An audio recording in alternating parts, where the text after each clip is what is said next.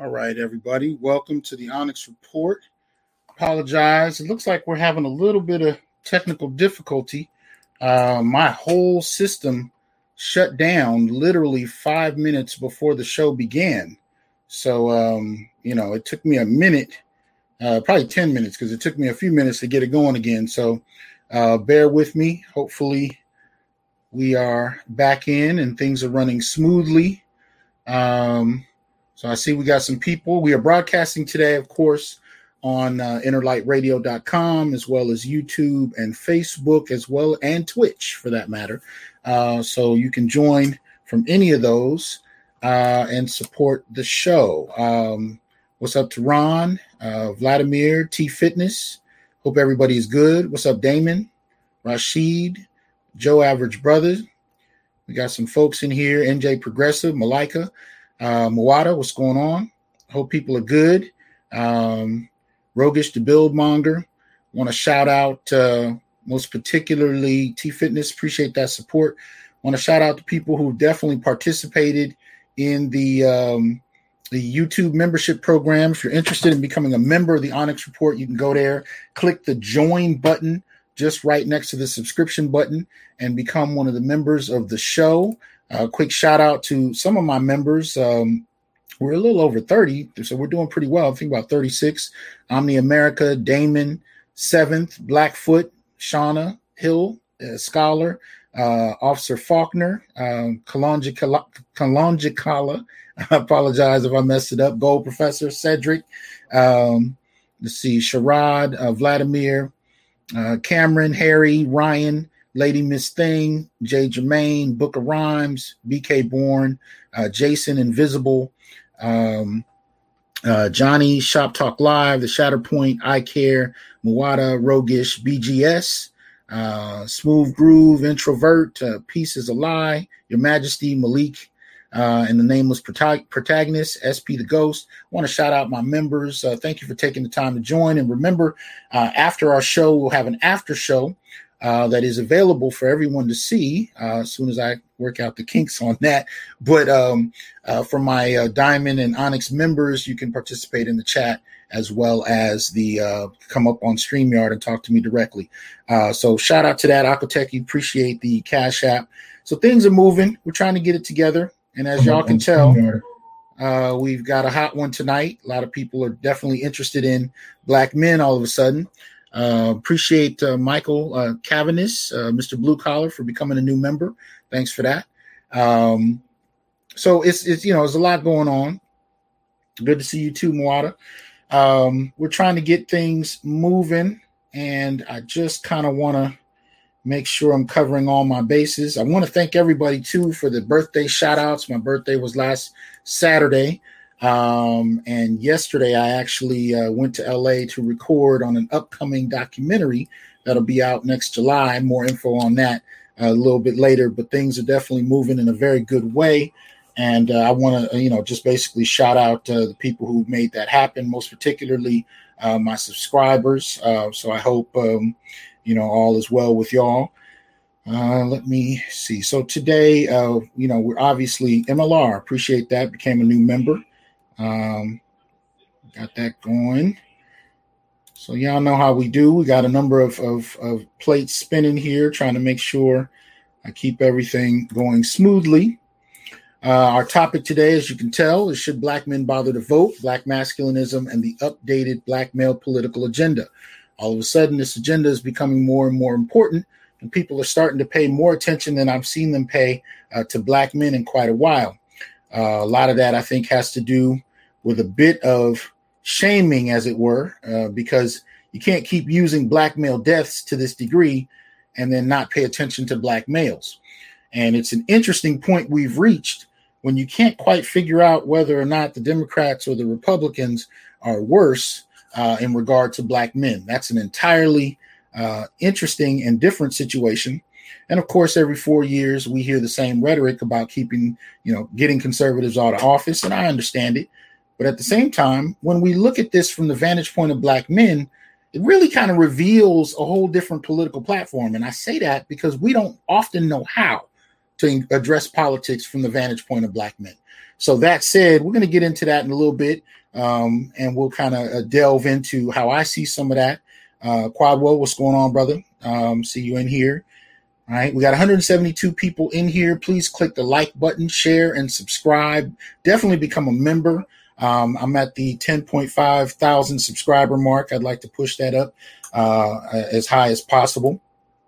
All right. And just so you know, becoming an Onyx level member means that you will be, definitely get the shout outs, the Q&A question priority when we get to the Q&A portion of a show, chat access to private member shows, direct conversation access, and film reviews. The diamond level members get the shout outs, the question priority, and they get to chat in the private member sessions. The gold level members get shout outs and question priority. So you can do that, and you can go over to Patreon if you're interested in the film review program. Remember, that's actually designed for fathers to use film to talk to their sons about manhood and the experiences of Black men. So those reviews are geared to that, and we're going to be doing some upcoming ones that I think that are fairly important, especially as we delve into some of this mess that we're all seeing. So let me see. Shout out to Black Uru Strikes, became a new member. All right. So as y'all know, appreciate that support Cash App, as well as Rashid for the Cash App right there. I'm sorry, Kashif. I appreciate the support. I'm moving way fast, and I'm a little worried if my system goes out. So if everything just goes black, y'all know what happened, because I've never seen it do that, and all of a sudden, before the show, it just disappeared. All right, so BGS in the house. What's up? Had a chance to see BGS yesterday and his grandson. So it's always a good thing to see.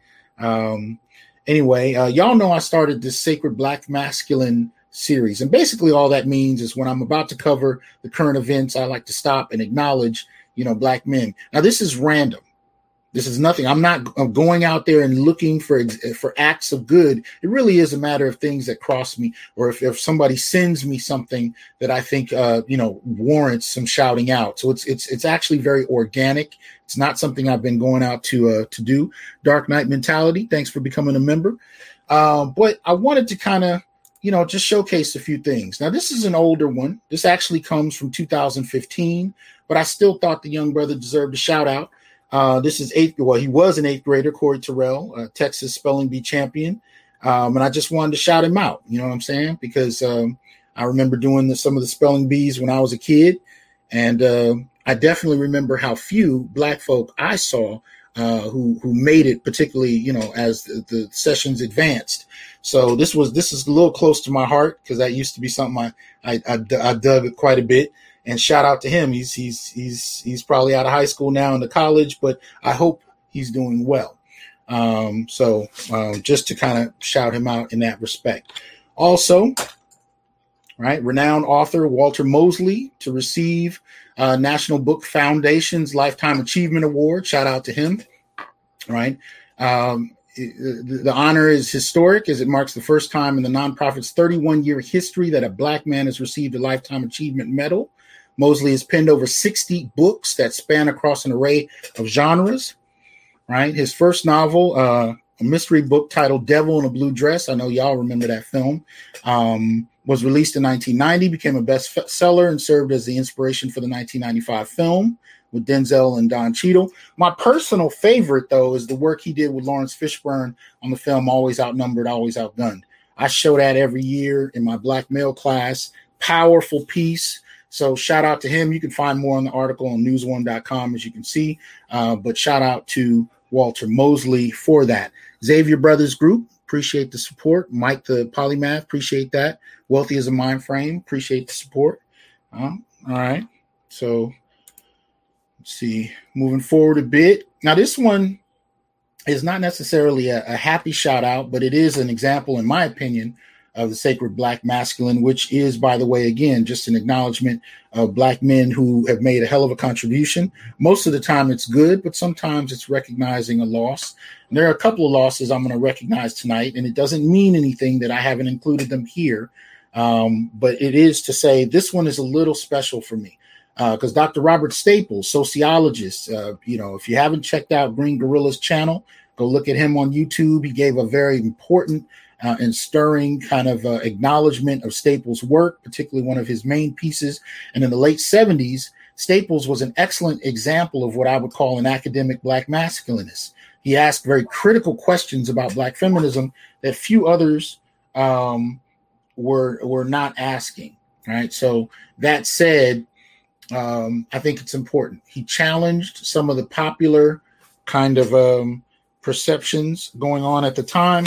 He raised questions about the authenticity of some of the Black feminist works coming out, most particularly Ndisaki Shange's For Colored Girls, as well as Michelle Wallace's piece, Black Macho, right? Foundational pieces in Black feminism. Robert Staples was astute enough at the time to raise some critical questions about how these pieces impacted Black men, while at the same time being very generous about, you know, the need for at that point, early Black feminist voices. But apparently, and I shout out to Gigi for this, I did not know he had passed this year, February 7th of 2020.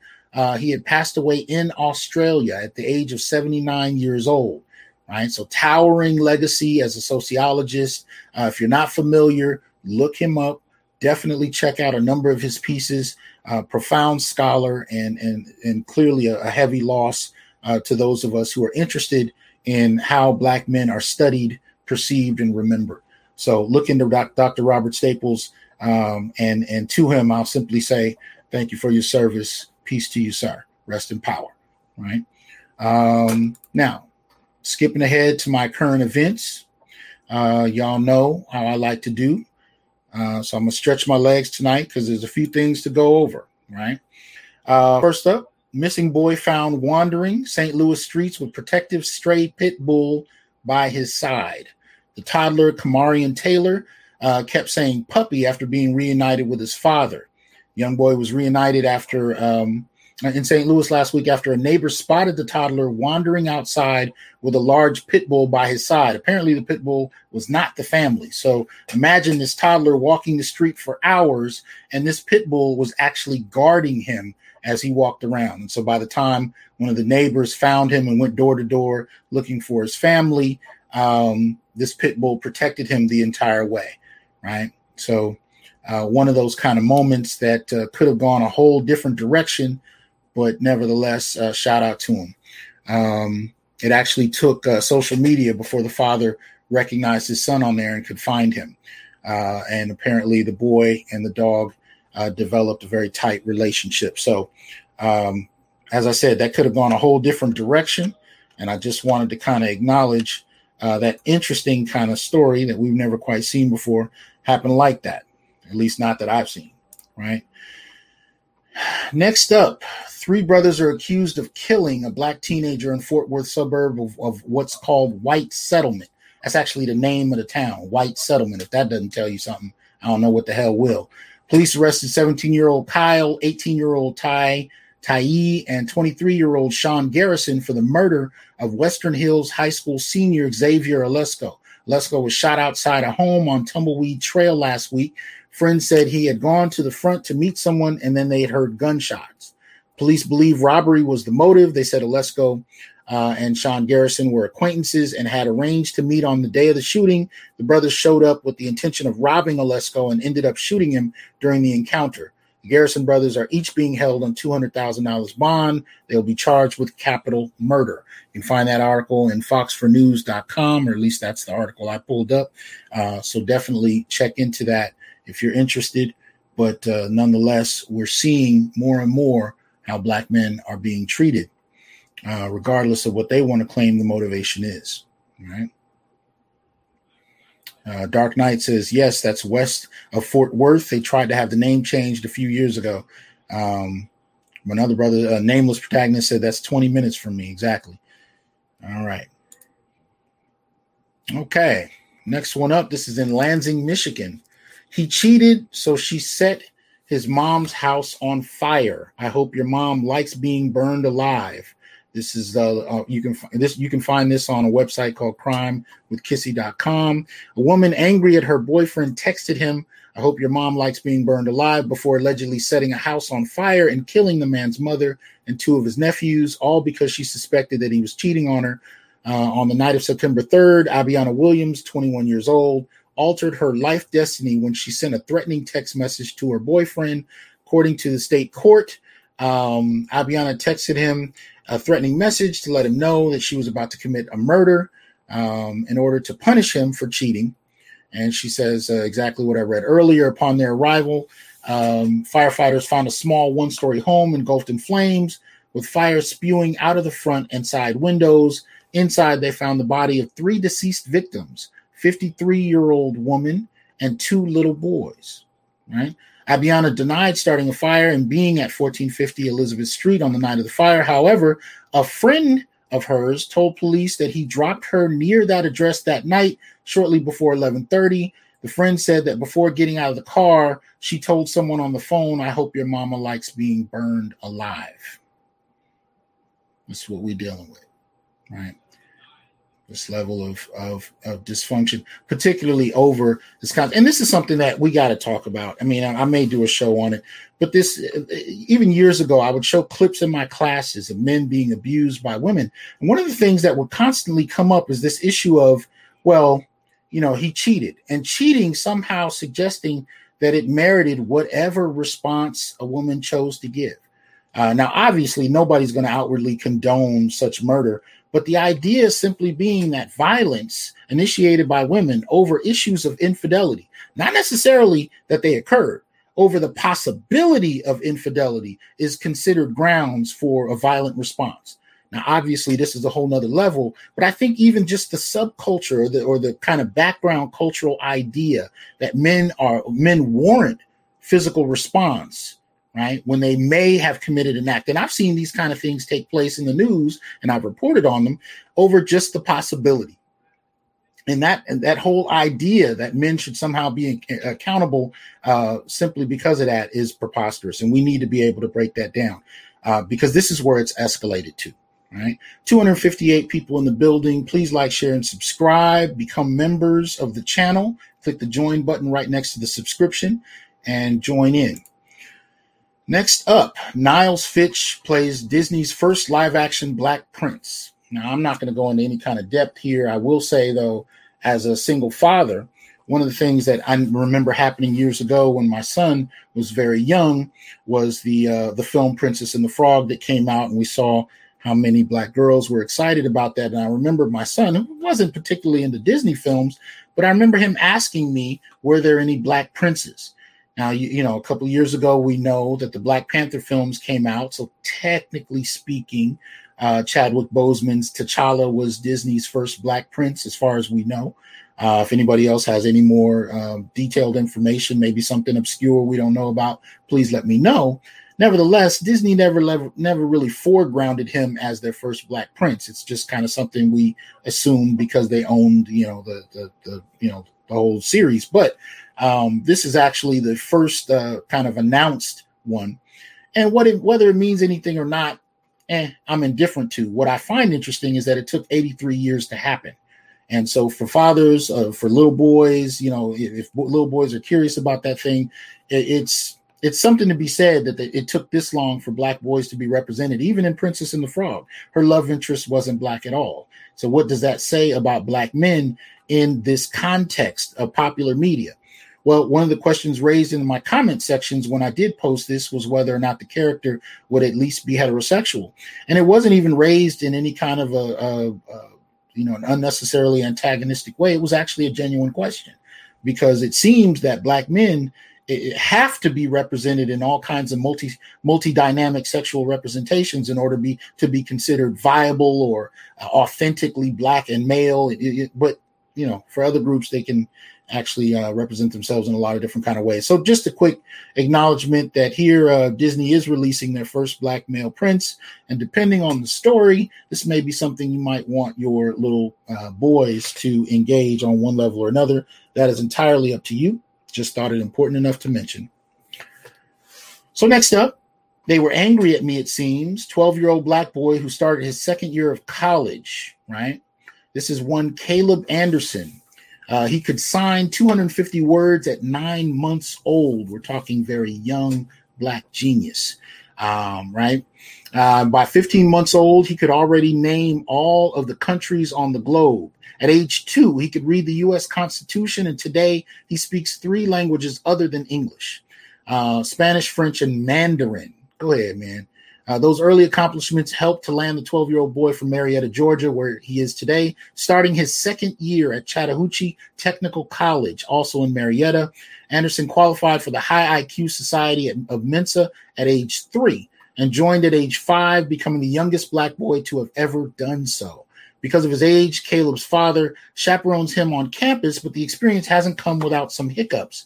Kobe says while on campus, a white female faculty member attempted to kick him off campus, assuming he didn't belong, right? It was because there had been some high school or middle-aged kids on campus earlier that year that were involved in some type of drug activity, right? So this woman assumed that my then 11-year-old son was a drug dealer, right? I think there's a stereotype of young black males, whether it's sports or music, they wouldn't have a problem with it. But when it's intellect, people tend to question it. Right? You can find this article on Atlanta Black Star, but it deals with a 12-year-old black boy who's in college, but being, harshly treated over assumptions of being a drug dealer. So this is the kind of thing that I'm calling out. And the reason I'm pointing these kinds of things out is that I really want people to understand how black men are seen and how we're treated, systemically speaking. And I'm doing this because even black men ourselves will individualize these experiences and will treat them, some will treat them as just random phenomena that happen sometimes. But when you start to see it and then look historically, going back generations, you really start to understand, if you don't already, that none of this is accidental. And the problematic aspect of this needs to start being called out more regularly, and particularly by black men themselves. Right. Exactly. Dark Knight mentality. A drug dealer walking around with his father on a college campus. Right. Green Gorilla in the building. What's up, man? Hope you're good. All right. So look out for that. This is a sad one. For those who aren't familiar, this one has to do with 2 individuals, a mother and her boyfriend, arrested and charged for their role in the death of her 2-year-old daughter. Apparently, this is back in August, weeks after 2-year-old Malaya Bass was found dead in Bras Bayou. I may have mispronounced that. Bras Bayou. Police have arrested and charged her mother and her mother's boyfriend. Malaya was initially at the center of an Amber Alert after her mother said she left the toddler alone on the playground outside of the apartment for a couple of minutes while she cooked breakfast the morning of August 22nd. Tuesday, Houston police announced they arrested Sahara Irvin, 20, and Travion Thompson, 21, for their alleged roles in the girl's death. They are charged with injury to a child and tampering with evidence, namely Malaya's body. According to the Houston police, overnight, a judge set bond for the mother and her boyfriend. Thompson's bonds total $150,000 and Irvin's $175,000. This article, as you can see, can be found on abc13.com. Look into that more, and let's try and follow along and hope that they actually had nothing to do with it. But, these days you really can't tell. So I thought it important that we at least put that on our radar. Right. Next one up, black men, the minority at HBCUs. I will give you a second to process that. The minority at HBCUs. And yes, it is questionable as to whether or not that number is even smaller when you factor in the question of whether or not the black men are ADOS, for that matter, right? Nevertheless, this is an interesting piece that has to do with the numbers. Apparently, in terms of HBCUs, the total, I believe this year is 223,163 students. Out of that, 81,055 were male, 142,108 were female. This is something that is happening nationally, and it's not just happening at HBCUs. Even at my campus at Fresno State, it's about 637 black students. Out of that, 347 are female, 290 are male. So we are seeing a dramatic drop, or at least lower representation of black men on a very consistent national basis. And one of the issues has to do with K through 12 education. It's one of the major issues, in terms of not only their ability to qualify and compete to get into college campuses, but also in terms of whether or not they are acculturated to an academic environment. Many of our boys, as we've talked about before, and many of us, many of the men in my comment sections, many of the men listening to my show, were routed into special ed at very young ages, things of that nature, non-college track courses. And much of the time, it was often based on a teacher's interpretation of behavior and not necessarily on academic ability. Nevertheless, there are a variety of levels where Black males find themselves unwelcome in academic environments, even while going through public school or K through 12 in general, and from there end up finding themselves out of the academic pool altogether. So this is much bigger than what happens on college campuses. It also includes what goes on in general. So acknowledging that, keep that in mind. Now, this is something Angry Man Valdez, Juan Valdez, has already dealt with. I'm not going to play the video clip, but I think it is something you should check out. And we're going to actually kind of come back to the topic when we deal with the Black male political agenda. But here you see bad boy rapper Black Rob. He basically says, I'm broke because of child support. He says, I need help. And if you actually watch the video, it's actually kind of sad. When you see the facial expression, the man looks completely exhausted. He looks completely spent. And there are a lot of issues here that need to be teased out in regard to that. But Black Rob was signed to Diddy's Bad Boy Records for nearly a decade. He's best known for the hit song Whoa. But according to him, things aren't going well. He says, I'm still under pressure. It might not seem like it, but I'm still under pressure. I need help. He said, I get money, but the child support is slaying me. I can't even live my life. I'm supposed to be popping, but I'm not. Black Rob is now 52 years old and the father of 4 children. And he talked about a variety of setbacks in regard to that. 5 years ago, he suffered a mild stroke, likely due to high blood pressure. Wonder what causes that. But nevertheless, we will be talking about the impact of child support. One of the things I've noticed that tends to happen to celebrities is, especially when you're talking about rappers, right? I've known quite a few. I've invited quite a few to my campus, and I tended to invite the classic artists who are a little bit older. So they had stories for me going back sometimes a couple decades.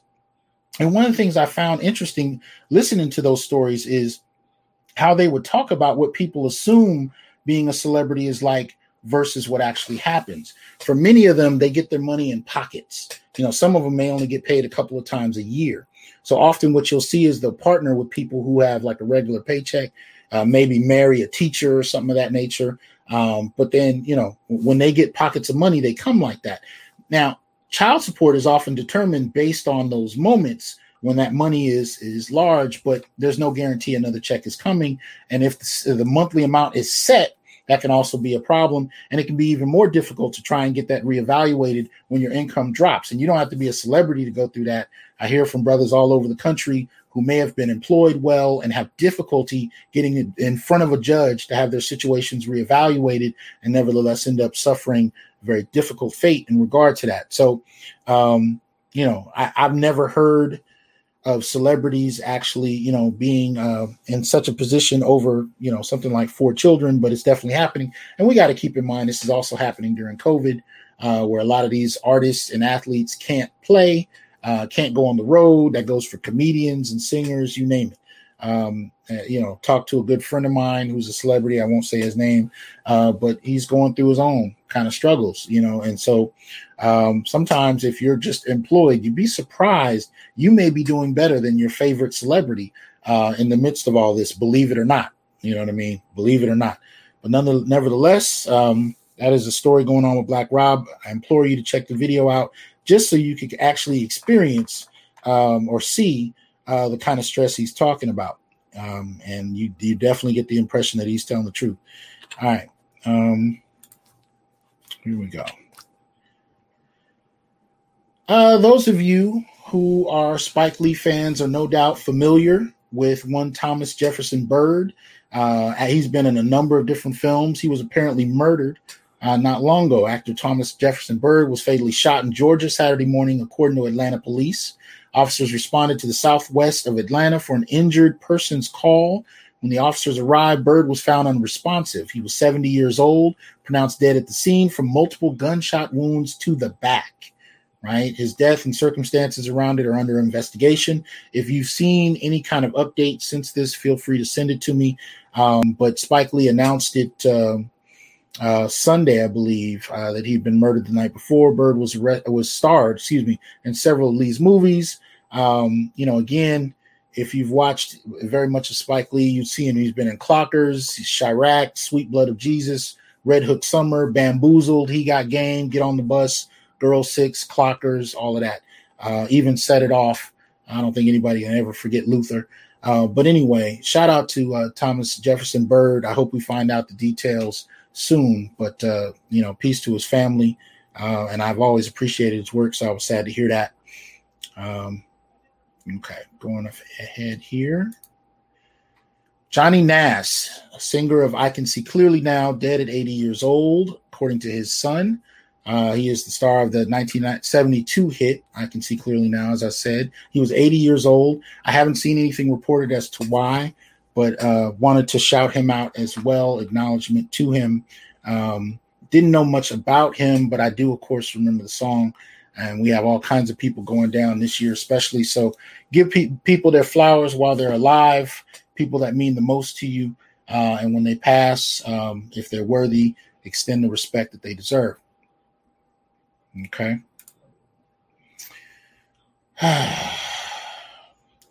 Y'all already know that I review, films and television shows on a regular.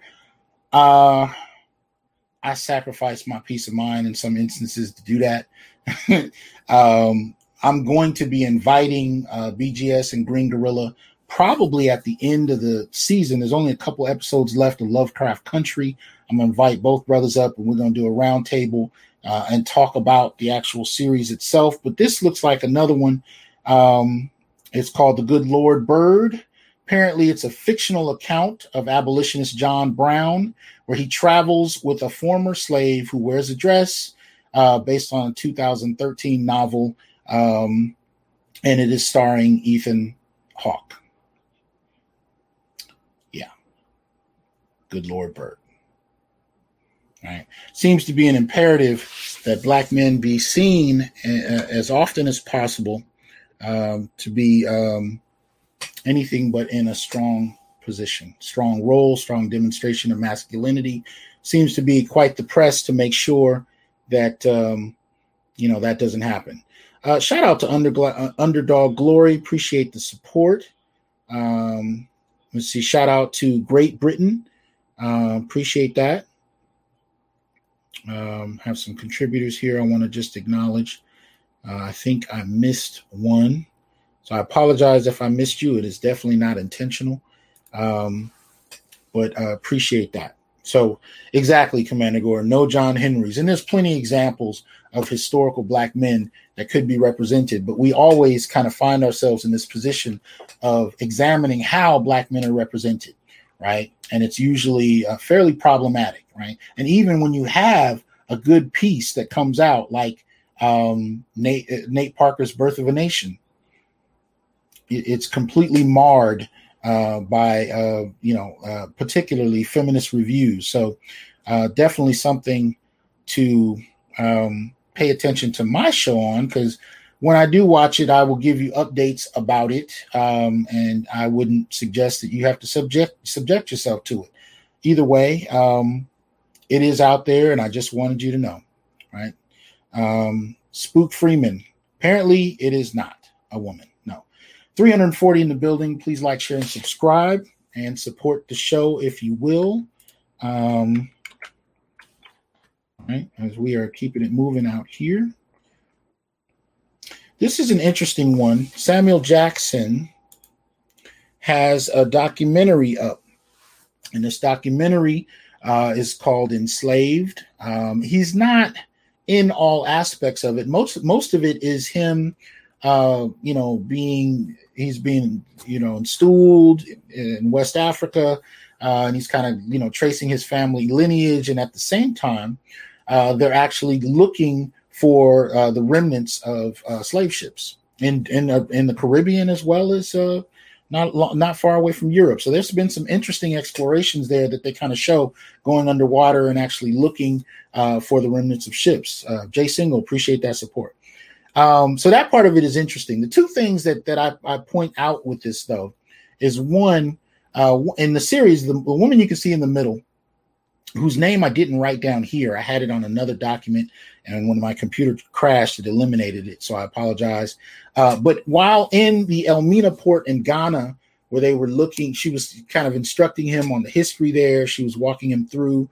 She's a scholar, but I don't have her name and I don't have her credentials in front of me. I did, but I hate not being exact. But anyway, she starts to kind of talk about, Elmina in regard to how women were sexually abused. And that is important. Nobody's suggesting that it isn't. But one of the things I noticed in it is when she got done, Samuel Jackson actually added to her assessment of it, her kind of walkthrough. And he suggested that it wasn't just women who were sexually violated at Elmina, it was also boys. Now, he didn't talk about men, but I did at least tip my hat to him for being willing to bring that up, because most people don't. Well, the interesting thing that happened after that is she said, yes, you're right. But it was interesting because had he not said that, had he not intervened in that way, she would have skipped over it. She wasn't really about to bring that up at all. And the reason I say that is, one, my first thought was, I wonder how many times she's given that talk and not included males in any capacity, boys or men. But then I began to reflect on my own education. I said, well, she's really not that different. I mean, from K through 12 to undergrad to the master's to the doctorate, I never had a professor talk about the sexual violation of Black boys or men. I asked in one class during my doctorate, and my professor asked me, why would you even ask about that? Right. But there was no talk. Now, that's not to say there wasn't research, but I never ran across it as a student, and I was never introduced to any of that in class. Whenever we talked about sexual victimization, particularly during slavery, it was strictly the environment for women and girls. And so I kind of appreciated Samuel Jackson doing that. But it's sad to say in 2020, this is still considered a rare occurrence, historically speaking, and it was far from that. And it was actually quite frequent. As a matter of fact, Black men are generally regarded amongst Black masculinist scholars, as far as slavery is concerned, to be the group violated by both white men and white women. Right? It wasn't limited to one gender overwhelmingly. They were violated by both. And in terms of white women, they were violated using the threat of proxy violence, where she didn't have to be physically imposing. She simply had to threaten, to lie and suggest that he raped her to get his kind of obedience. The other reason I brought this piece up is it highlighted to me how many white scholars are generally regarded as slavery experts, and which types of documentaries will even bother to focus on Black researchers, historians, antebellum historians most especially. I find it rare that these documentaries prioritize Black researchers. So patronize it at your whim. It is on Epix. It's called Enslaved. But just a couple of observations I noticed regarding race and gender when it comes to how we are remembered. Okay. Next up, I like to keep you abreast of these kind of situations as they cross my desk, right? 2 teachers charged after having a threesome with a 16-year-old student. And yes, the student was male. You can find this particular piece on trendings.net. Jury charges 2 female high school teachers for having a threesome with a 16-year-old boy. Jefferson Parish District Attorney's Office charged Rachel Respes, 24, and Shelley Dufresne, 32, for having group sex with the boy. Now, before I hear what I usually hear, where people celebrate this coming of age moment, I really implore you to go back and check Dr. Tommy Curry's piece, She Touched Me. Also look at the video interview. I think that one was an interview, and I actually read through portions of the paper. This is actually far more frequent than people think. And although in some instances, people celebrate it, and hopefully the young man is not jarred by any of it, in some instances they are.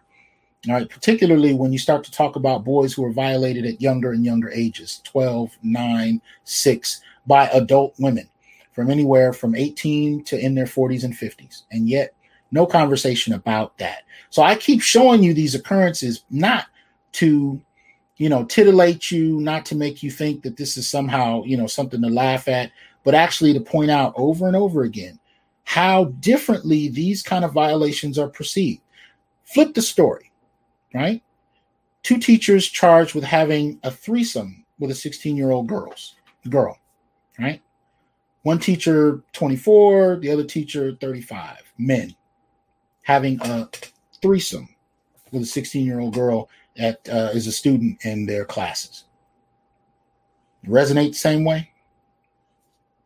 Right. So again, there's a very particular history to how men and women are addressed. And you'll notice in the title, you have not seen the word rape used. Right? So interesting kind of acknowledgement here. And no, they are not always white. I just hit them. I report them randomly as they hit my desk, but they are not. This does happen in the Black community. All right. Atlanta Black Star. Check this one out. Skeletal remains found in Mexico reveal stories of African enslavement going back 500 years in Latin America.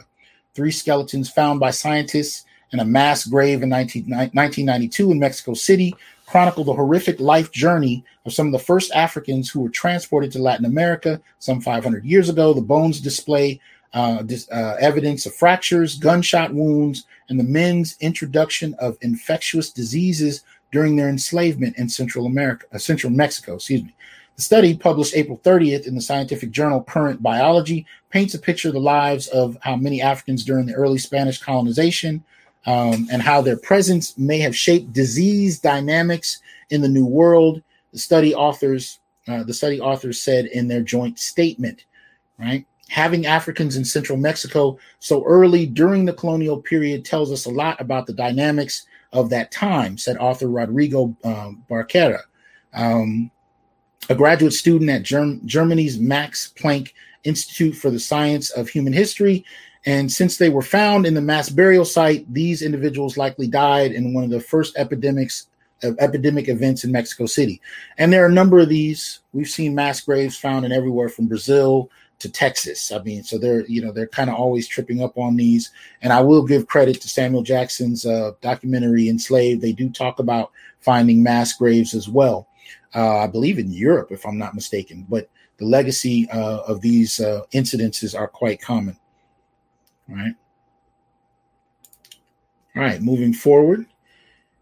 His flesh was all on the ground. Family of innocent Black man mauled to death by police dog over a false burglary charge. Family of a Black man mauled to death by police in 2018 was successfully subpoenaed. They successfully subpoenaed the body cam footage of the incident, according to new filings in an ongoing lawsuit. Montgomery Police Department had previously refused to confirm that footage of the incident existed. Joseph Lee Pettaway, 51 years old, was at a house owned by his 87-year-old mother in Montgomery, Alabama on July 8, 2018. He had been caring for her, helping her fix up the home, and had a key and permission to sleep there. Someone called 911 overnight that Sunday and reported that the vacant home was being burglarized, although it was really Pettaway entering his mother's house. Police canine handler Nicholas Barber and his dog Nico arrived on the scene to search the premises. Nico ran inside and found Pettaway, lunged at him, and clamped down on his body. Barber stood by and failed to remove the dog from Pettaway for almost 2 minutes, according to court documents. During that time, Nico tore an artery in Pettaway's groin. He ultimately bled out and died. His flesh was all on the ground that morning. His Pettaway's sister, Yvonne, suggested and said to Montgomery Advertiser, despite Mr. Pettaway's obvious and profuse bleeding and his apparently going into shock, no policeman examines or evaluates Pettaway's wound, and no policeman administered any kind of the most basic, essential, obvious, and immediately required care to stem or reduce his bleeding. I apologize, that was worded weird. His flesh was all on the ground, and it said he eventually was removed from the home by officers who laid him down on the pavement and waited for EMS to arrive. The officers allegedly stood by, joking and taking pictures of Mr. Pettaway as he bled out. There had been no indication that he was armed or attempted to flee. His mother, Lizzie May, also spoke about her son's brutal death. She said they stood up there and let the dog kill him. They need to pay for what they did. If someone had killed the dog, they'd have made them pay for it. They stand out there and hold a conversation after letting the dog chew him like a piece of meat, watching him bleed to death. The family is now fighting the confidential designation of the footage and wants it to be released to the public. So here you have a black man that is being treated worse than a dog, right? So this is what we're talking about. This is what we're dealing with. So hopefully the family will be able to get the footage released and hopefully be able to generate some support for their push. Okay. Now, that takes a lot out of me. Really, it does. Those kind of stories definitely take a lot out of me. But hopefully there'll be some kind of justice. I just kind of want to get the word out about some of these occurrences as they take place. So recently I was alerted to Roland Martin's show. I guess he had a recent show where he implored people, I want to say over Twitter, to most particularly Biden and Harris, to take seriously the issues that black men have, not only with their campaign, but in general. And he suggested, and this is my phrasing, that some of it has been very patronizing, symbol over substance, and whatnot. But the interesting thing about it was he himself was kind of attacked on his own Twitter post by a number of black women who argued that his suggestion that there be focus directed particularly to black men was a problem. And it was somehow representative of some type of privilege, somehow was an attack at black women. And so in that, I was surprised that, that was Roland making those kind of statements, but I appreciated that he did. And there was a discussion going on really like the first half hour of the show about the need and the importance of it. And he even chastised one of Biden's kind of representatives for referring to black men strictly in the context of men of color, rather than dealing with dealing with black men as black men, separating the issues out. So I appreciated that. But it was interesting to kind of see the tweets, and you can go to his Twitter account and check that out yourself. I don't believe it's been taken down as far as I know. But nevertheless, it prompted and highlighted to me the ongoing importance, right, of the black male political agenda. And this is something we've been working on for really, I want to say the last couple of months. It has been a list that I have compiled that mostly comes from you all, right? Suggestions that brothers are sending me via email and via Facebook Messenger about things that need to be considered as far as black males' interests. Now, this isn't to suggest that all black men will like these. It isn't to suggest that they won't. It's simply to suggest that at the end of the day, there are very particular needs, issues, and concerns that black men have that aren't necessarily represented by a generic black agenda. So that said, I'm going to have to make a little bit of an adjustment here because, like I said, the PowerPoint I was developing, the whole computer crashed. So bear with me here. This was something that I had some images up that I was going to go through, but by the time I reopened the computer, that portion was gone. Isa, if I pronounced that properly, thank you for becoming a member, the Honest Report show. So thank you for that. All right. So anyway, what I wanted to talk about was not only where exactly the black male political agenda is at this point, and I think some of you will be quite interested to see how that list is developed and where it is now. But I wanted to spend a few moments actually talking about the concepts, ideological concepts, the various ideas that undergird my approach to the black male political agenda, right? And so I kind of wanted to list some of that out for you.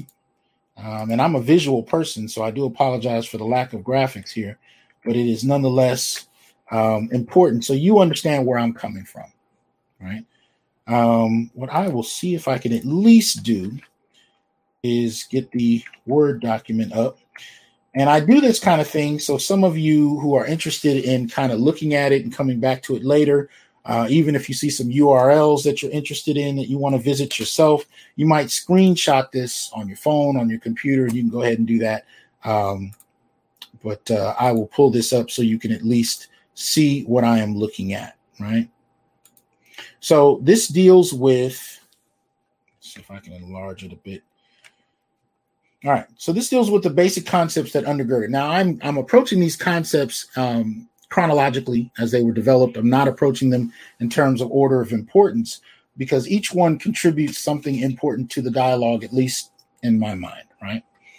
The first one up, as you can see, is Jim Sedanius's work, Social Dominance Theory, and more particularly the subordinate male target hypothesis. If you're not familiar, definitely look that up. It has become a staple in Black male studies, really kind of reintroduced to another generation by Dr. Tommy J. Curry, but deals very specifically with the nature of oppression, particularly as it relates to Black men. That is how we interpret it. So just to kind of give you a synopsis of what it is, the very popular double jeopardy hypothesis argues that women of color suffer from double handicap and are discriminated against on the basis of their gender and their ethnicity. However, this popular thesis is fundamentally flawed. In its place, we substitute the subordinate male target hypothesis, SMTH. SMTH argues that while women from both dominant and subordinate arbitrary groups, i.e. different races, and it doesn't necessarily have to be race, but of course, in the context we're dealing with it, we are talking about race. Let me see. Arbitrary groups are discriminated against on the basis of gender. Women from subordinate arbitrary set groups are generally not directly discriminated against on their basis of their arbitrary group membership, i.e. the basis of race. Rather, arbitrary set discrimination, or racial discrimination here, is primarily directed against males from subordinate arbitrary sets. More broadly, social dominance theory suggests that arbitrary set discrimination should be regarded as a form of intergroup conflict and a largely male-on-male project. Such conflict is primarily executed by males and primarily targeted against what's referred to as outgroup males. In this instance, we're talking about Black men being outgroup males. And you can carry the same critique over to Native Americans. You can carry it over, you carry it over to a variety of groups in terms of the concept of the outgroup male. But nonetheless, such conflict is primarily executed by males and primarily targeted against outgroup males rather than outgroup females. So one example out of a number would be police homicide, right? And I've reported on this regularly. Y'all know I put up charts. I've shown every year, really. I've tried to keep up to date with that. So we know that there are roughly 8 to 12 Black women killed per year by police, according to the the UCLA report that I posted on a couple months ago when I did a short show kind of showing you the number of deaths on a chart. I'll see if I can remember to put that in the description so you can check that video out yourself. When you're looking at Black LGBT population, which UCLA kind of framed as about 4%, there are a very low number that were targeted and killed because of that from police. It mainly had to do with overwhelmingly heterosexual Black males, 200 to 300 per year. And that's being conservative. That has to do with what's reported. And of course, it doesn't include vigilante, behavior. It's particularly directed at police. And again, it's subject to interpretation based on how it's filed. But the point here being, at the end of the day, what Sedanius's work with social dominance theory and the subordinate male target hypothesis kind of frames is that oppression is generally framed as a male-on-male endeavor. And when you look at the empirical data about the most direct forms of oppression, one of the things you most consistently see is that it's initiated by males from one group and inflicted on males from another, right? And that is not to suggest that women and girls don't experience abuse or oppression, but it is to suggest that the overwhelming amount of it is directed at men. And this is why BLM a number of years ago, not the movement, but the particular organization came under fire, particularly by Black men, is because even though we were open to, mobilizing the Black community over the deaths of Black men, when you have this organization that is clearly suggesting that black males can't have any leadership, standing in their organization. And the focus, and I put this in a blog, I cited it from one of the founders of the group. The organization is primarily for women. This was stated by one of the three founders of the group. It becomes very clear that black male deaths are being used for a purpose that does not generate empathy or policy change for black males. That said, it has forced many to actually begin to reevaluate how we are used, described, and focused upon, even in our own community in regard to political activism and mobilization. So that said, Jim Sedanius' work has been incredibly useful in framing what we know to be happening. The next concept that has importance here in terms of the black male political agenda and my work in general is, of course, the work of Tommy J. Curry and his landmark text, The Man Not. If you have not picked it up, if you've not read it, I highly suggest you do so as soon as possible. Excellent piece that provides a new theoretical framework for understanding black men, particularly in history and today overall. All right. And his work is not just limited to the book, but the very concept of the man not itself, really highlighting the period in American history where we were not considered men. We were considered, the black community in general was considered cattle in a way.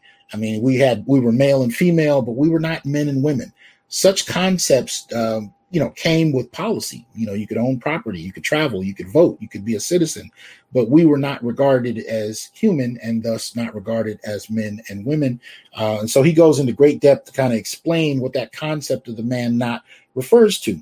But also what I think Curry does, which is important for us, is he shows us the importance of intellectual historicism. And by that, he traces the origin and the historicity of ideas, particularly ideas that impact the black community, although his work spans outside of that into a number of different areas, but it's still important, right? So that's kind of one of the things he brings to the table as well. As an intellectual historian, he charts the origins of some of these ideas, be they racist ideas, be they historical occurrences. Also, the push for empiricism, right?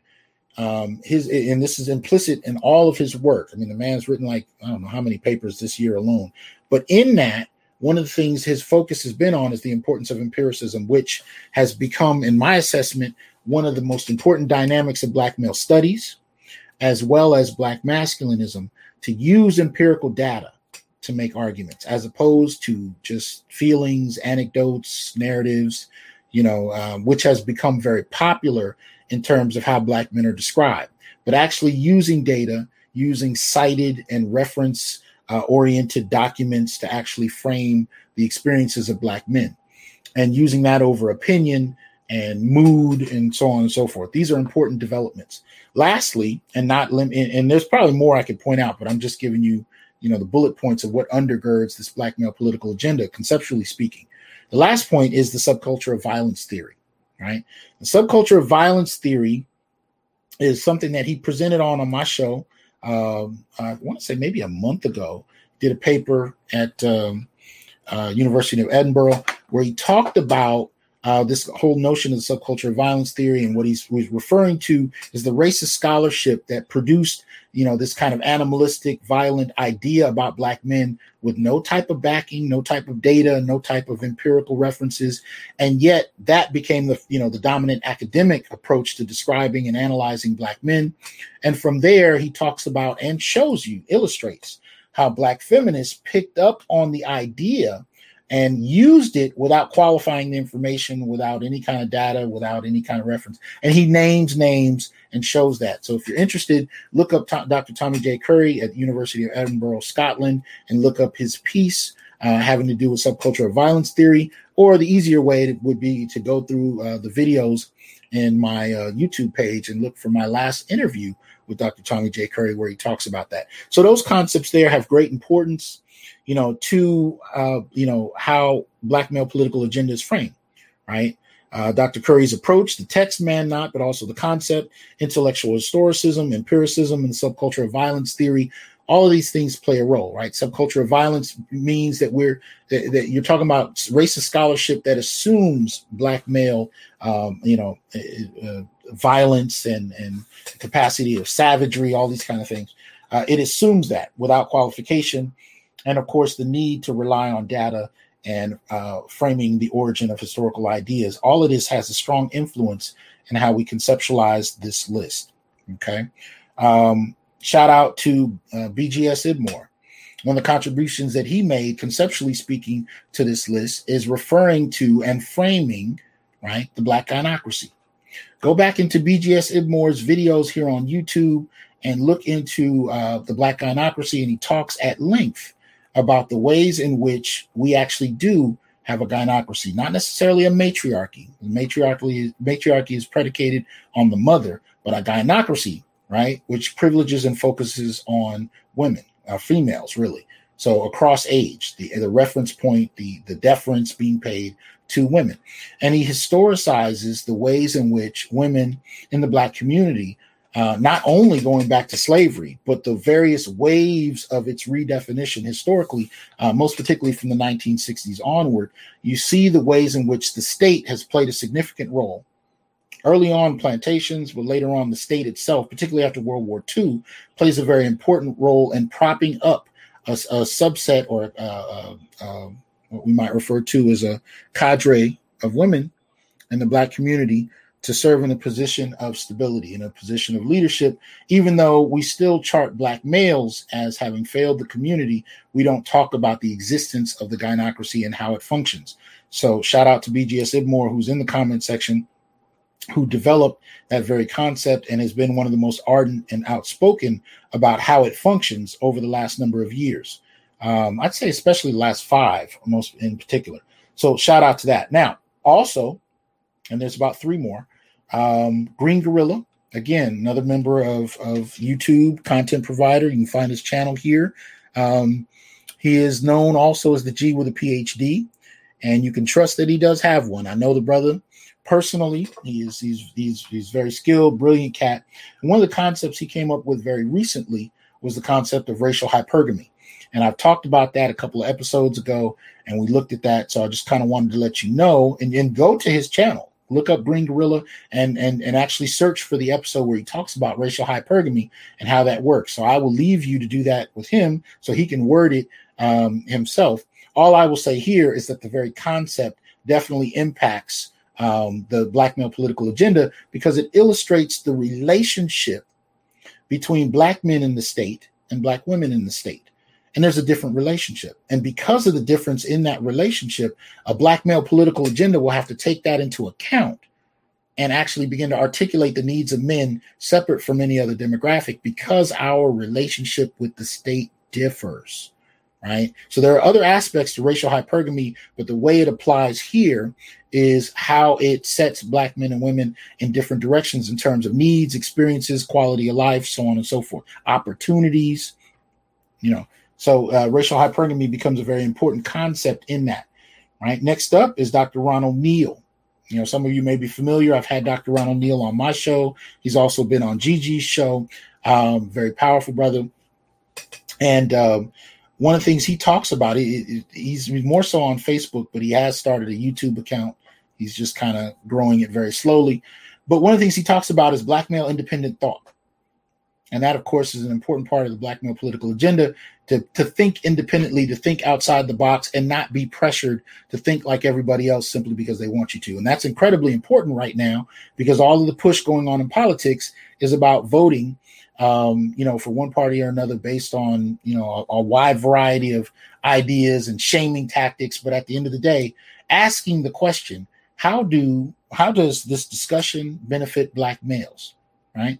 How is what we're talking about beneficial to Black males, and how has each party treated Black males, not just in the last electoral period, but going back decades, right? But thinking independently as Black men, and not just thinking about it in terms of the current moment, right? So shout out to Dr. Ronald Neal for that. And last and not least, some of the concepts I've developed. I talk about Black masculinism. I'm the founder of the concept, and then basically you can go to my blog, which we'll look at in a moment, newblackmasculinities.wordpress.com, and you can see the formal definition of Black masculinism. but basically placing Black men at the center of analysis and asking the question, how do these various phenomena impact Black males directly, right? So that's part of it. But also the notion of flat Blackness and flat maleness, right? Flat Blackness means, that now, if you listen to others who talk about flat Blackness, they're talking about it in terms of the reparations argument, the separation of lineage and race, and that's an important distinction. I talk about flat Blackness a little differently. I talk about it on gender terms, and I talk about the way that Black men's issues and experiences are welcome when the numbers of such like murder, homicide, so on and so forth, incarceration, when those numbers kind of are useful politically, for the Black community, Black men are welcome. But when you start to specify for gender, all of a sudden Black men don't have a gender, and we only focus on women, girls, and maybe LGBT. So that kind of flat Blackness I'm talking about are the ways in which Black men, particularly heterosexual Black men, are only welcome in the discussion when it benefits the group. But when we start to particularize for gender and sexuality, all of a sudden heterosexual Black men have no presence, and the discussion shifts in a whole another direction. So there is no gender specificity when it comes to the experiences of heterosexual Black males, but there are for other groups, and that's what I refer to as flat Blackness. Flat maleness has to do with the idea that all men are the same. So often what you'll hear in a discussion, particularly if there's a debate with feminists in question, is this whole issue of men, patriarchy, so on and so forth, privileges men have, and there's no qualification for how different groups of men are. Black, white, Asian, Latino.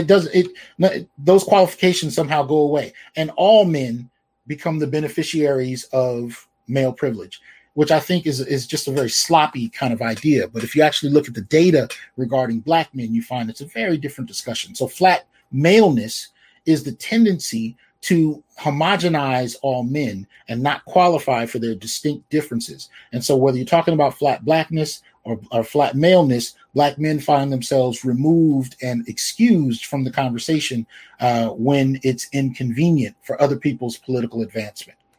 Okay. So these are the ideas that undergird the Black male political agenda. And why don't we look at where the agenda is now? There are a couple of new ideas that have been submitted in the last week that I'm going to showcase. I have not added them yet to the webpage that I'll show you for the Black male political agenda, but I do want to introduce them to you so you be aware of what they are, and they will be added shortly. Okay. So that said, hold on. Okay. So I see it went away.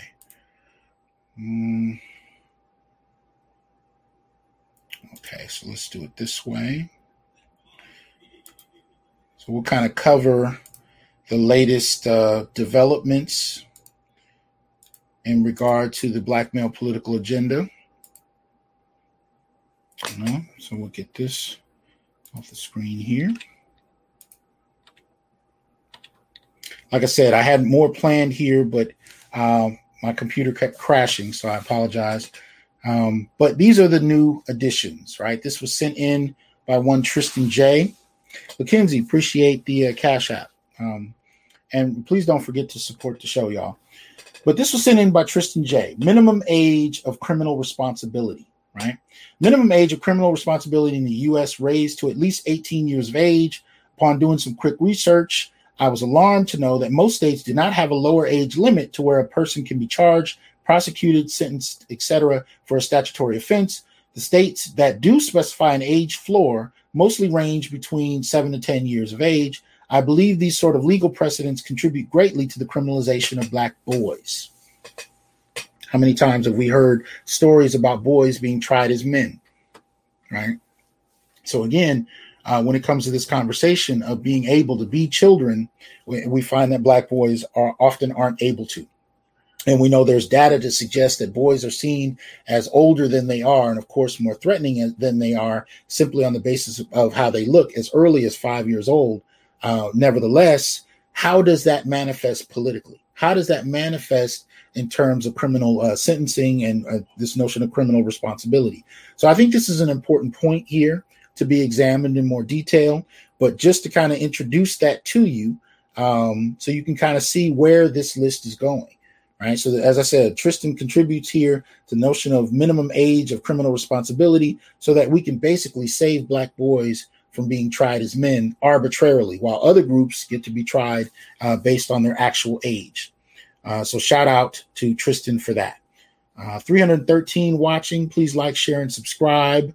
If you haven't yet on Facebook, I would hope that you are able to share. I think I left it open, so it should be public. Please share the video and get it out. All right. So the next addition to the Black male political agenda is prohibiting jailing.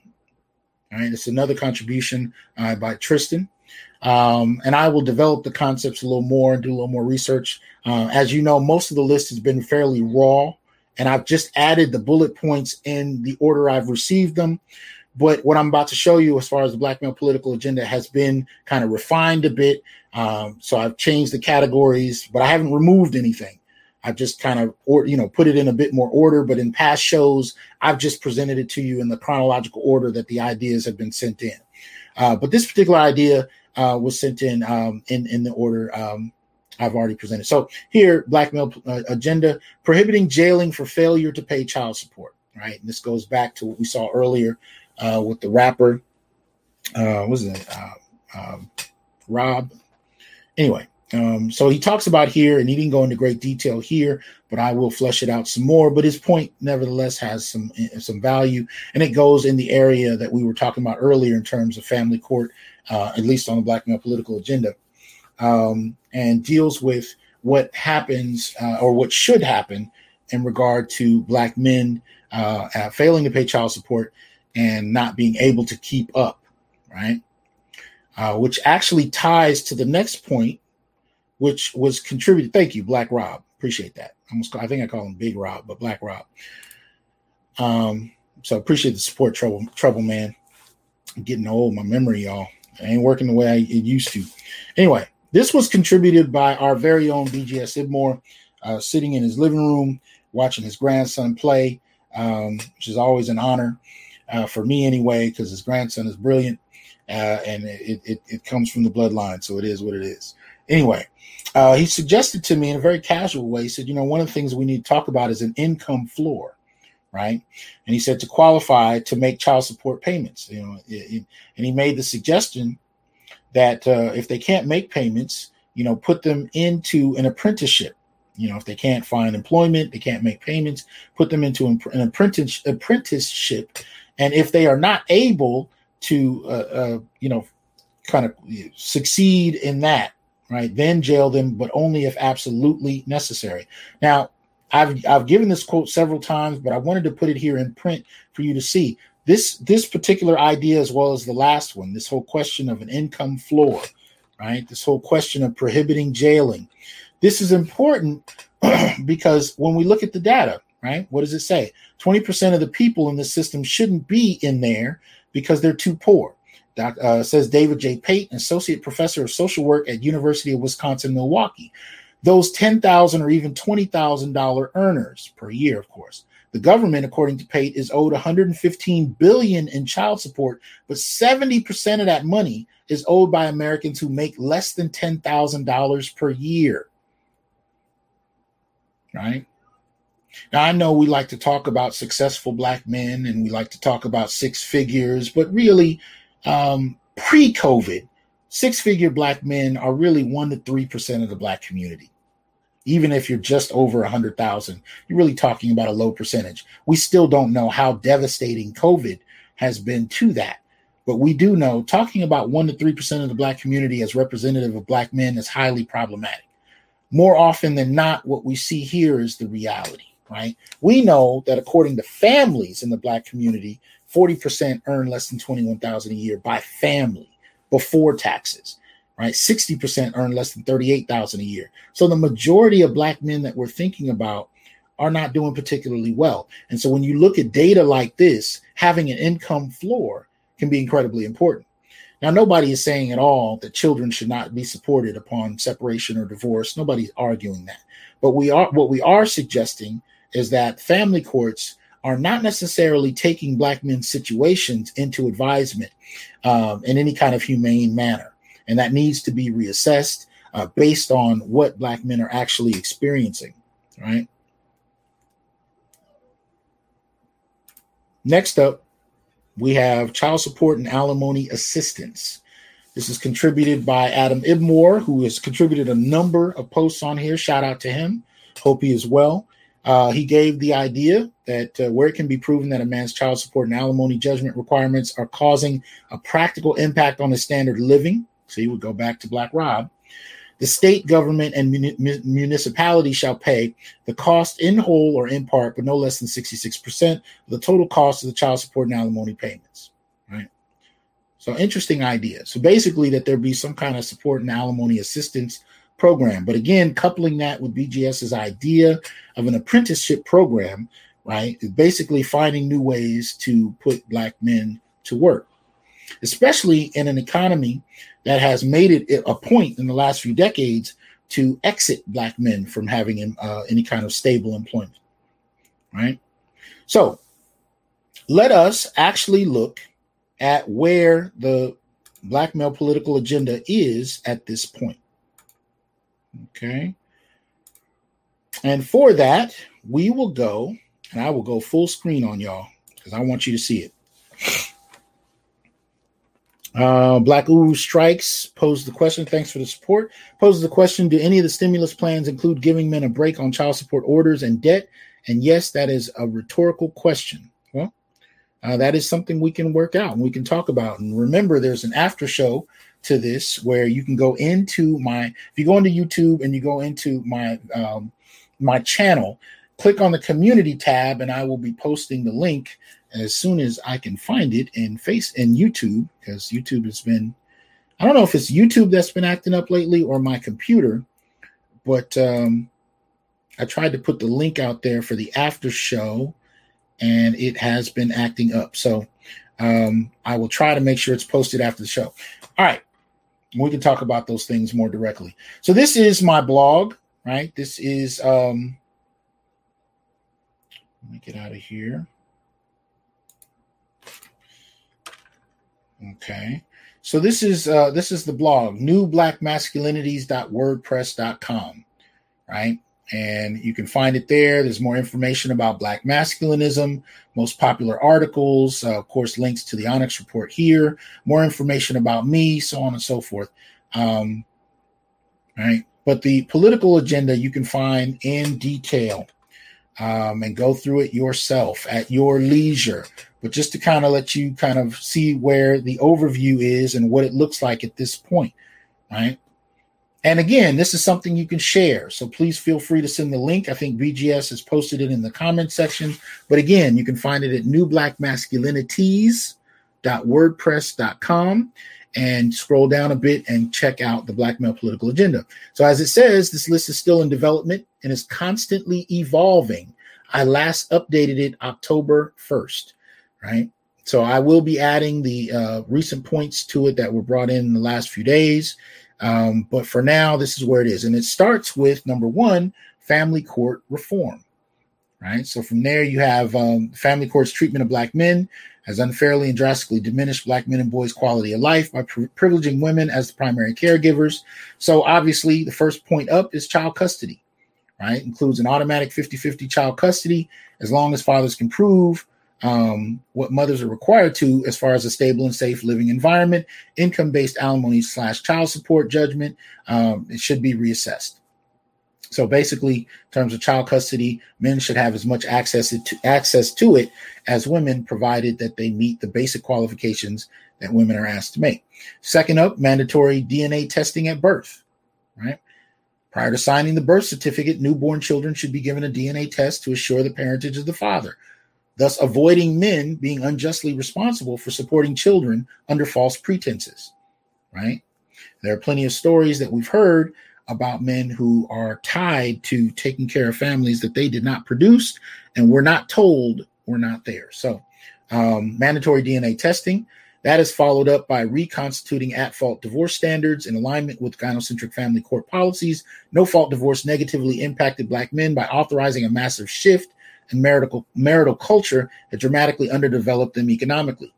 So again, if you make $10,000, $20,000 a year and you are responsible for alimony and child support, it's a very different situation than if you make a few million a year and you have to give up a certain number of millions to your partner, right? Drastically different situation. So at-fault divorce standards would provide some accountability for against arbitrary divorce, and hopefully protect men in some fashion that will allow them to engage relationships without fear of being unjustly impoverished. Next up, financial abortion. So as we understand the law, it is a woman's right to choose whether or not she will carry a baby to term, put the child up for adoption, or abort it. Within the first 6 months after being informed about the pregnancy, men should have the right to financially disassociate themselves from the pregnancy, right? So if she can choose whether or not to have the child, and she has over 30 different types of birth control, or 30 different forms, 5 major types, none of that including abortion, and men are still operating with the same birth control options they had in the 1950s, then men should at least have the right to have to make a decision within the first 6 months of after being informed, not the first 6 months of the pregnancy. The first 6 months after being informed, they should have the right to choose whether or not they want to participate. Next up, child support value system, instituting a system where goods, services, and time spent with a child is calculated and valued at a dollar amount, any remaining deficit to be paid in cash. Right. Again, especially addressing those who are making $10,000 to $20,000 a year, time spent, goods, and services can become a very necessary and useful way for charting a father's participation. Right. And there are monetary aspects to goods, services, and time spent that often goes ignored. Right to lifestyle. Post-divorce, men should be entitled to the life they have been accustomed to in marriage. Thus, any judgment or consent determination made must ensure that the husband can enjoy the same privilege and lifestyle enjoyed before or during the marriage, whichever costs more to maintain. All right. Require formal child support management reports. I know this is a big one, particularly with single fathers who are trying to make child support payments, right? The idea here being that ensure the child support payments are earmarked specifically for approved child-related expenses only. Payments used on non-child-related expenses must be accounted for by the custodial parent. That was contributed by Xavier B. Shout out to him. Right. Shifting over to education, we have single-sex pedagogy in institutions. This was given to us by BGS. Right. There's data to suggest that same-sex education actually works, particularly with male teachers, as far as boys are concerned. So as stated, as there is documentation to make that suggestion, that boys perform better in all male environments, particularly under male teachers, it is proposed that boys be educated in environments that are all male, preferably black, in relation to black boys, and rooted in a pedagogy that seeks to improve their performance by prioritizing their history, culture, and gender.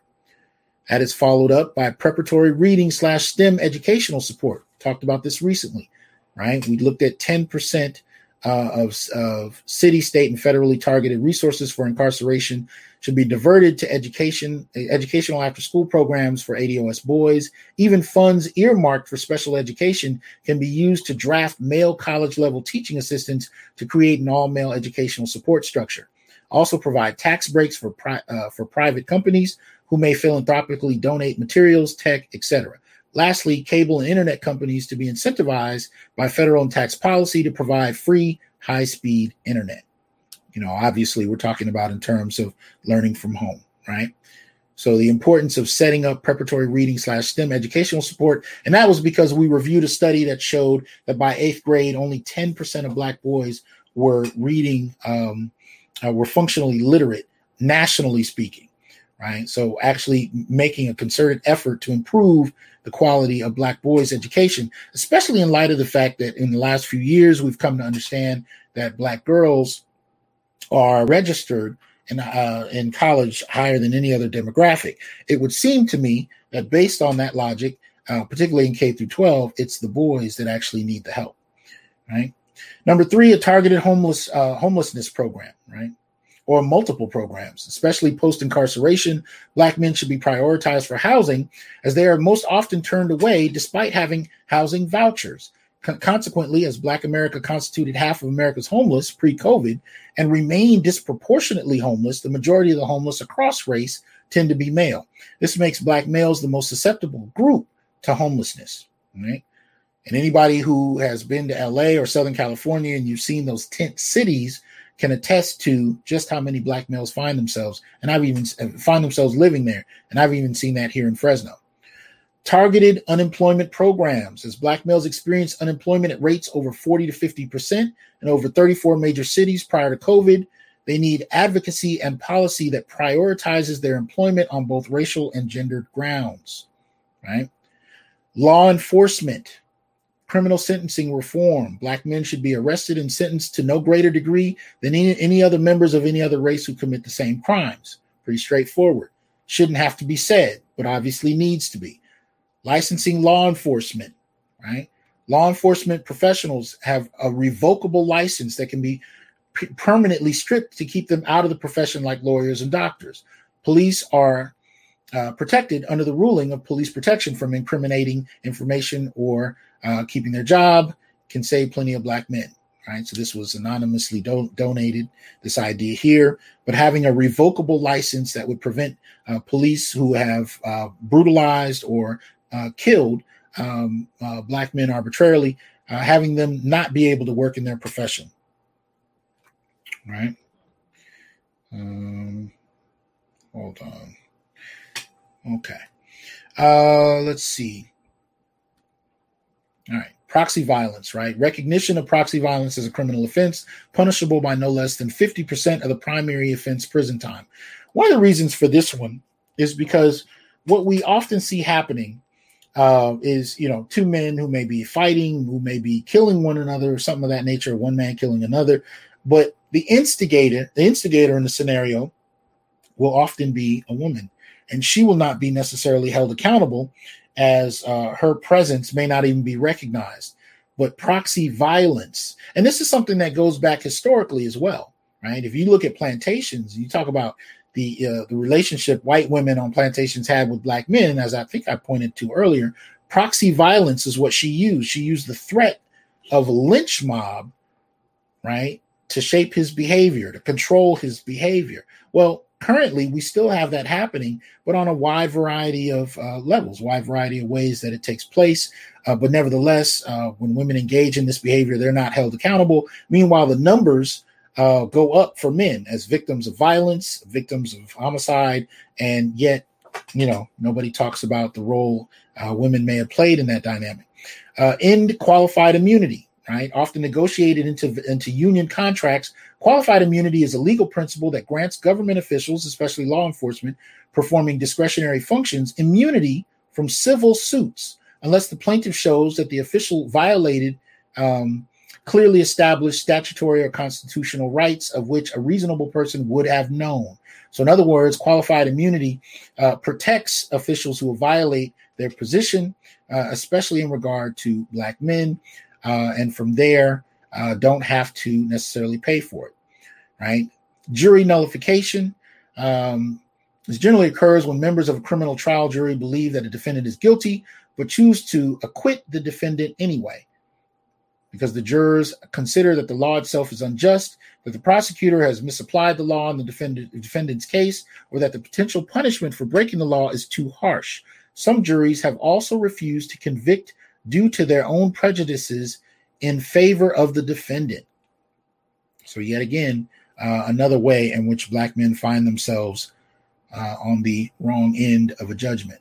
Jury nullification disproportionately affects Black men. Thus, 30% of the jury should be Black and male in regard to a Black male case. More specifically, when an ADOS man has to go before a jury, 30% of that jury should be his peers, right? False accusations. There should be a clear and more stringent punishments for filing false charges against Black men.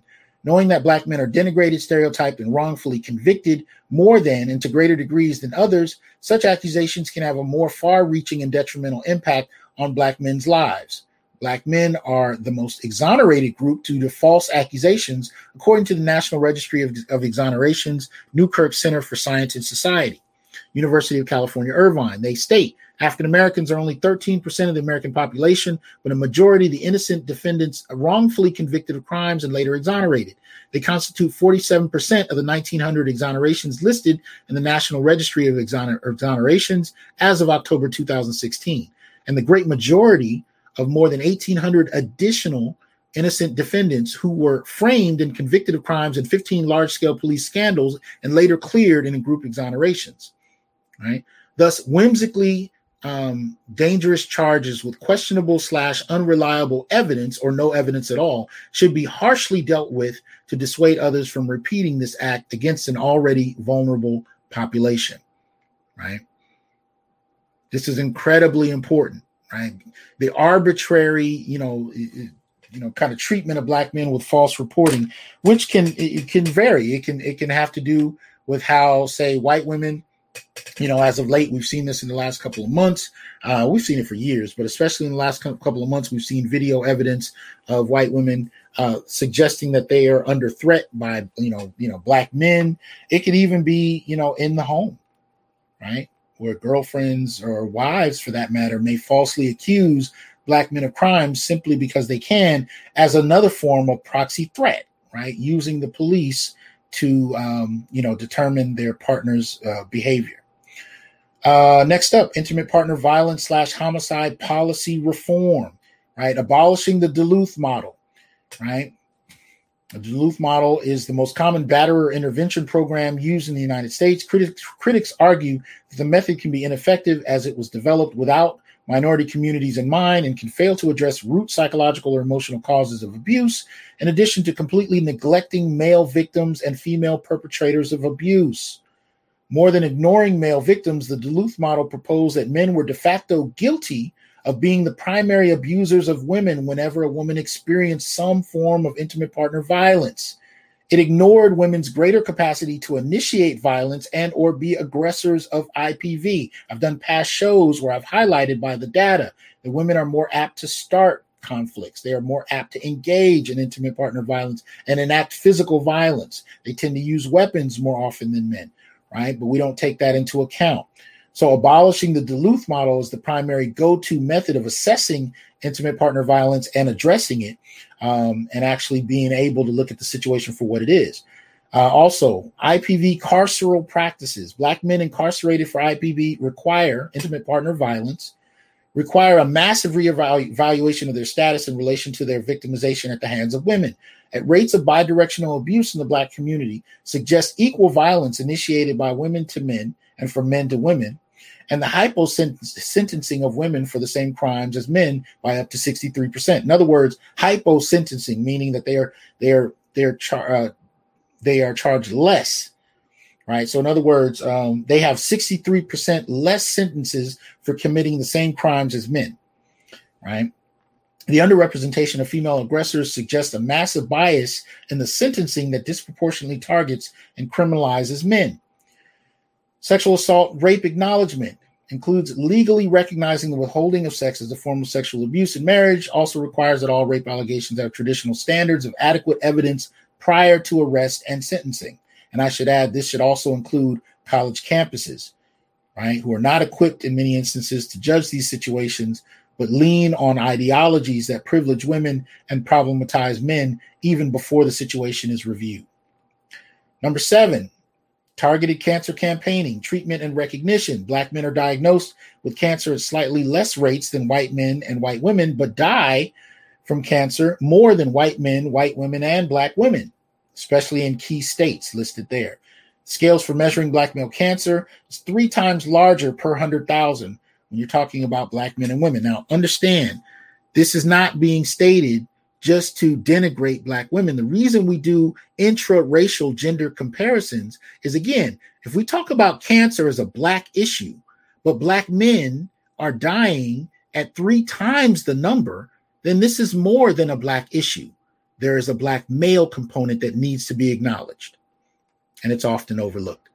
Targeted small business support, commensurate with our status in society and taking into account the lack of capital and inherited wealth, Black male-owned businesses should be targeted, particularly during COVID, for support. I've talked about this before. There are measures in place that support that offer grants and small business support during COVID on the basis of race, on the basis of gender, but also particularly earmarked for Black women. You will find very few to no such support measures in place for Black men. And this would be one of those things that would, all of this is related to the upcoming election, right? But at the very least, the conversation about small business support for Black men needs to be on that agenda. And that's at the very least. We have other issues on the other side of the spectrum. Social Security and life insurance family support. Accrued Social Security and life insurance from deceased Black males should be partly applied to children and grandchildren when applicable, right? Because sometimes you'll have a marital partner who will absorb any benefits extended, and sometimes the children will not, or grandchildren for that matter, will have no access to it. Paternity leave, right? Parental leave for fathers on a federal level that applies nationally across the board, as Black men have been designated the most participatory fathers across race. In a recent study articulated by Josh Leves in his text, All In, How Our Work-First Culture Fails Dads, Families, and Businesses, and How We Can Fix It Together, 2015, their lack of access to parental leave is unjust. Number 11, Black male-specific reparations for the transatlantic slave trade through 21st century hyper-incarceration. Right? Reparations should give Black men specific focus due to, one, the exclusivity of treatment from the onset of slavery to roughly 1800, a time period where Black males were sought after to a greater degree than even Black females. Now understand, excuse me, the Arab slave trade prioritized women in a very particular way, but the European slave trade prioritized men. So you really didn't get an influx of Black women until about 1800. It's about 60 odd years prior to the formal end of chattel slavery. Now, we acknowledge here, the Onyx Report, that there are some to this day that are still enslaved, essentially. So I don't argue that slavery ended in 1965 or 1865, excuse me. But I do argue that there was a very particular treatment of Black males that requires analysis, right? Number 2, their prioritization in lynching and terrorist mistreatment, right? The majority of lynchings that took place up to the mid-20th century on the basis of race were men, right? Black men in particular. Number 3, the designation that they only were allowed 1/5 the vote when given the right, then terrorized to not even be able to use it, right? The targeted campaign to be brutalized and killed by law enforcement, and the targeted hyper-incarceration policies from Reconstruction, convict leasing, through the 1970s, prison industrial complex, to now. Right? These are race and gender specific practices. This goes back to Sedanius's statements about outgroup males. This is the treatment. It is policy based. The subordinate male target hypothesis. It is not arbitrary. It is specifically targeted at Black men. I see my numbers going down. We've gone down to 290. I guess it's not exciting enough. I understand. Part B, targeted wealth declines due to the impact of educational inequalities, neighborhood effects, workplace discrimination, parenting, access to credit, rates of incarceration, and many other factors. Research has shown that Black males are more likely to experience race gaps in intergenerational mobility, largely reflect the poor outcomes for Black men. The report is another contribution to the growing literature showing that race gaps and the intergenerational persistence of poverty are in large part the result of poor outcomes for Black men. Specifically, Chetty et al. Show that Black men born to low-income parents are much more likely to end up with low-income individual income than Black women, white women, and especially white men. Right? So they're more apt to be poor, and they're more apt to fall into poverty, even if they're coming from well-to-do backgrounds. Black men are targeted and identified as the group most susceptible and vulnerable. Let me see here. So that said, reparations for Black males should be commensurate with what they've experienced both contemporarily and historically, right? All right. Number 12, the United Nations, we charge the U.S. with the genocide of the Black male. According to the United Nations definition, and much of what's listed here, Black men have been subjugated, neglected, targeted, and killed to a great enough degree to warrant an investigation that covers both contemporary and historical mistreatment, right? So at the end of the day, what we're looking at here is a clear-cut series of politics that prioritizes the experience and experiences of Black men, right? And so when we talk about what exactly we're looking for in this election, we need to move past generic talking points. We need to move past, we just want to be heard. We need to move past barbershop discussions. This is one of the things that candidates think we want. We just want to sit down and be heard. No, we're talking about policy. We're talking about very specific actions that actually materially benefit the lives of Black males. So I don't suggest that this list is exhaustive. I think right now, it's up to 12 major points. I haven't added the 3 that I introduced tonight. But at the end of the day, I'm simply saying that we do have a list of concrete needs and issues that needs to be heard. Now, not everything on this list is going to apply to every Black man, but this is a list compiled by Black men. Matter of fact, if you guys paid attention, even the concepts that undergird the Black male political agenda are concepts developed by Black men, right? And that's what I think we need moving forward. Other people cannot speak for us any longer. Black men need to be heard. Black men need to articulate their issues, and we don't need an interpreter. We don't need anybody tone policing, telling us how we should speak, what we should talk about, or what we should think, let alone what we should vote. And that gets us to the core of the show. Should Black men vote? Well, here. I personally, to be honest with you, I don't care if you do or you don't. What I care about is that we actually start voting with a priority to our specific needs. Not generic needs in terms of this flat Blackness, not even generic needs in terms of this flat maleness, right? Just this idea that as men, we should vote for one party because they represent more. Or as Black folk, we should vote for one party because they better represent it. Hell no. I'm actually suggesting that if you're not going to vote with the interest of your particular demographic, your needs as Black males, I would rather you not, or at least vote down ballot, if nothing else. But choosing one candidate over another based on what someone else is trying to shame us into doing, that's dead. Black men are more outspoken than I've seen in my lifetime. And I was born to a Black Panther. But I've not seen Black males articulate their own needs as Black males until the last few years. And I hope that we're able to build on that, because what I want to see moving forward is more of that. These issues that we're bringing up here, these things that I just read to you in the Black male political agenda, these are things that most Black men at least have some relationship with. We know somebody, if we're not dealing with it ourselves, that have dealt with these issues. But how often have you seen this articulated as a series of issues that require, political redress? When have you seen it put into a concerted, listed agenda or set of demands for that matter? When have you seen it put forth to a party and suggested that if you do not address the needs listed here, you will more than likely not get our vote? Not just as Black folk, but as Black men. When have you seen that?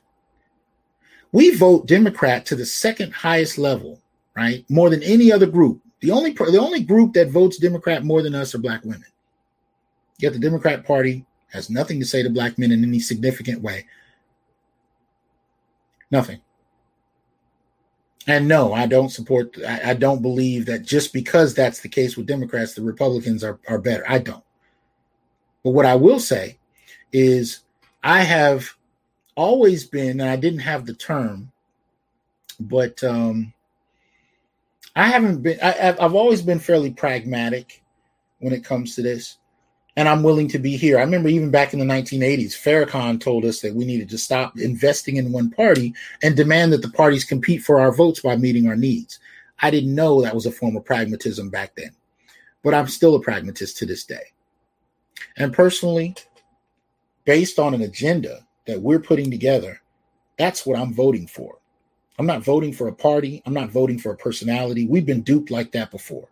I'm voting for a particular set of needs and issues, and to what extent whichever candidate is on the docket can meet those needs. And the more they ignore it, the less apt I am to vote for them. So I'm not going to tell you what to vote for or whether or not to vote. I will simply implore you to consider using your vote strictly on the basis of how well the candidate meets your needs. And by needs, I'm proposing that the black male political agenda be something you use to figure out what your needs are. See, I want black men to engage in these political debates with something more than just platitudes. I want you to be able to list out unblinkingly. I want you to list out with confidence. These are the issues that need to be addressed. And look people straight in the eye. Deal with it. Because you've not heard anything on this list coming from any major party.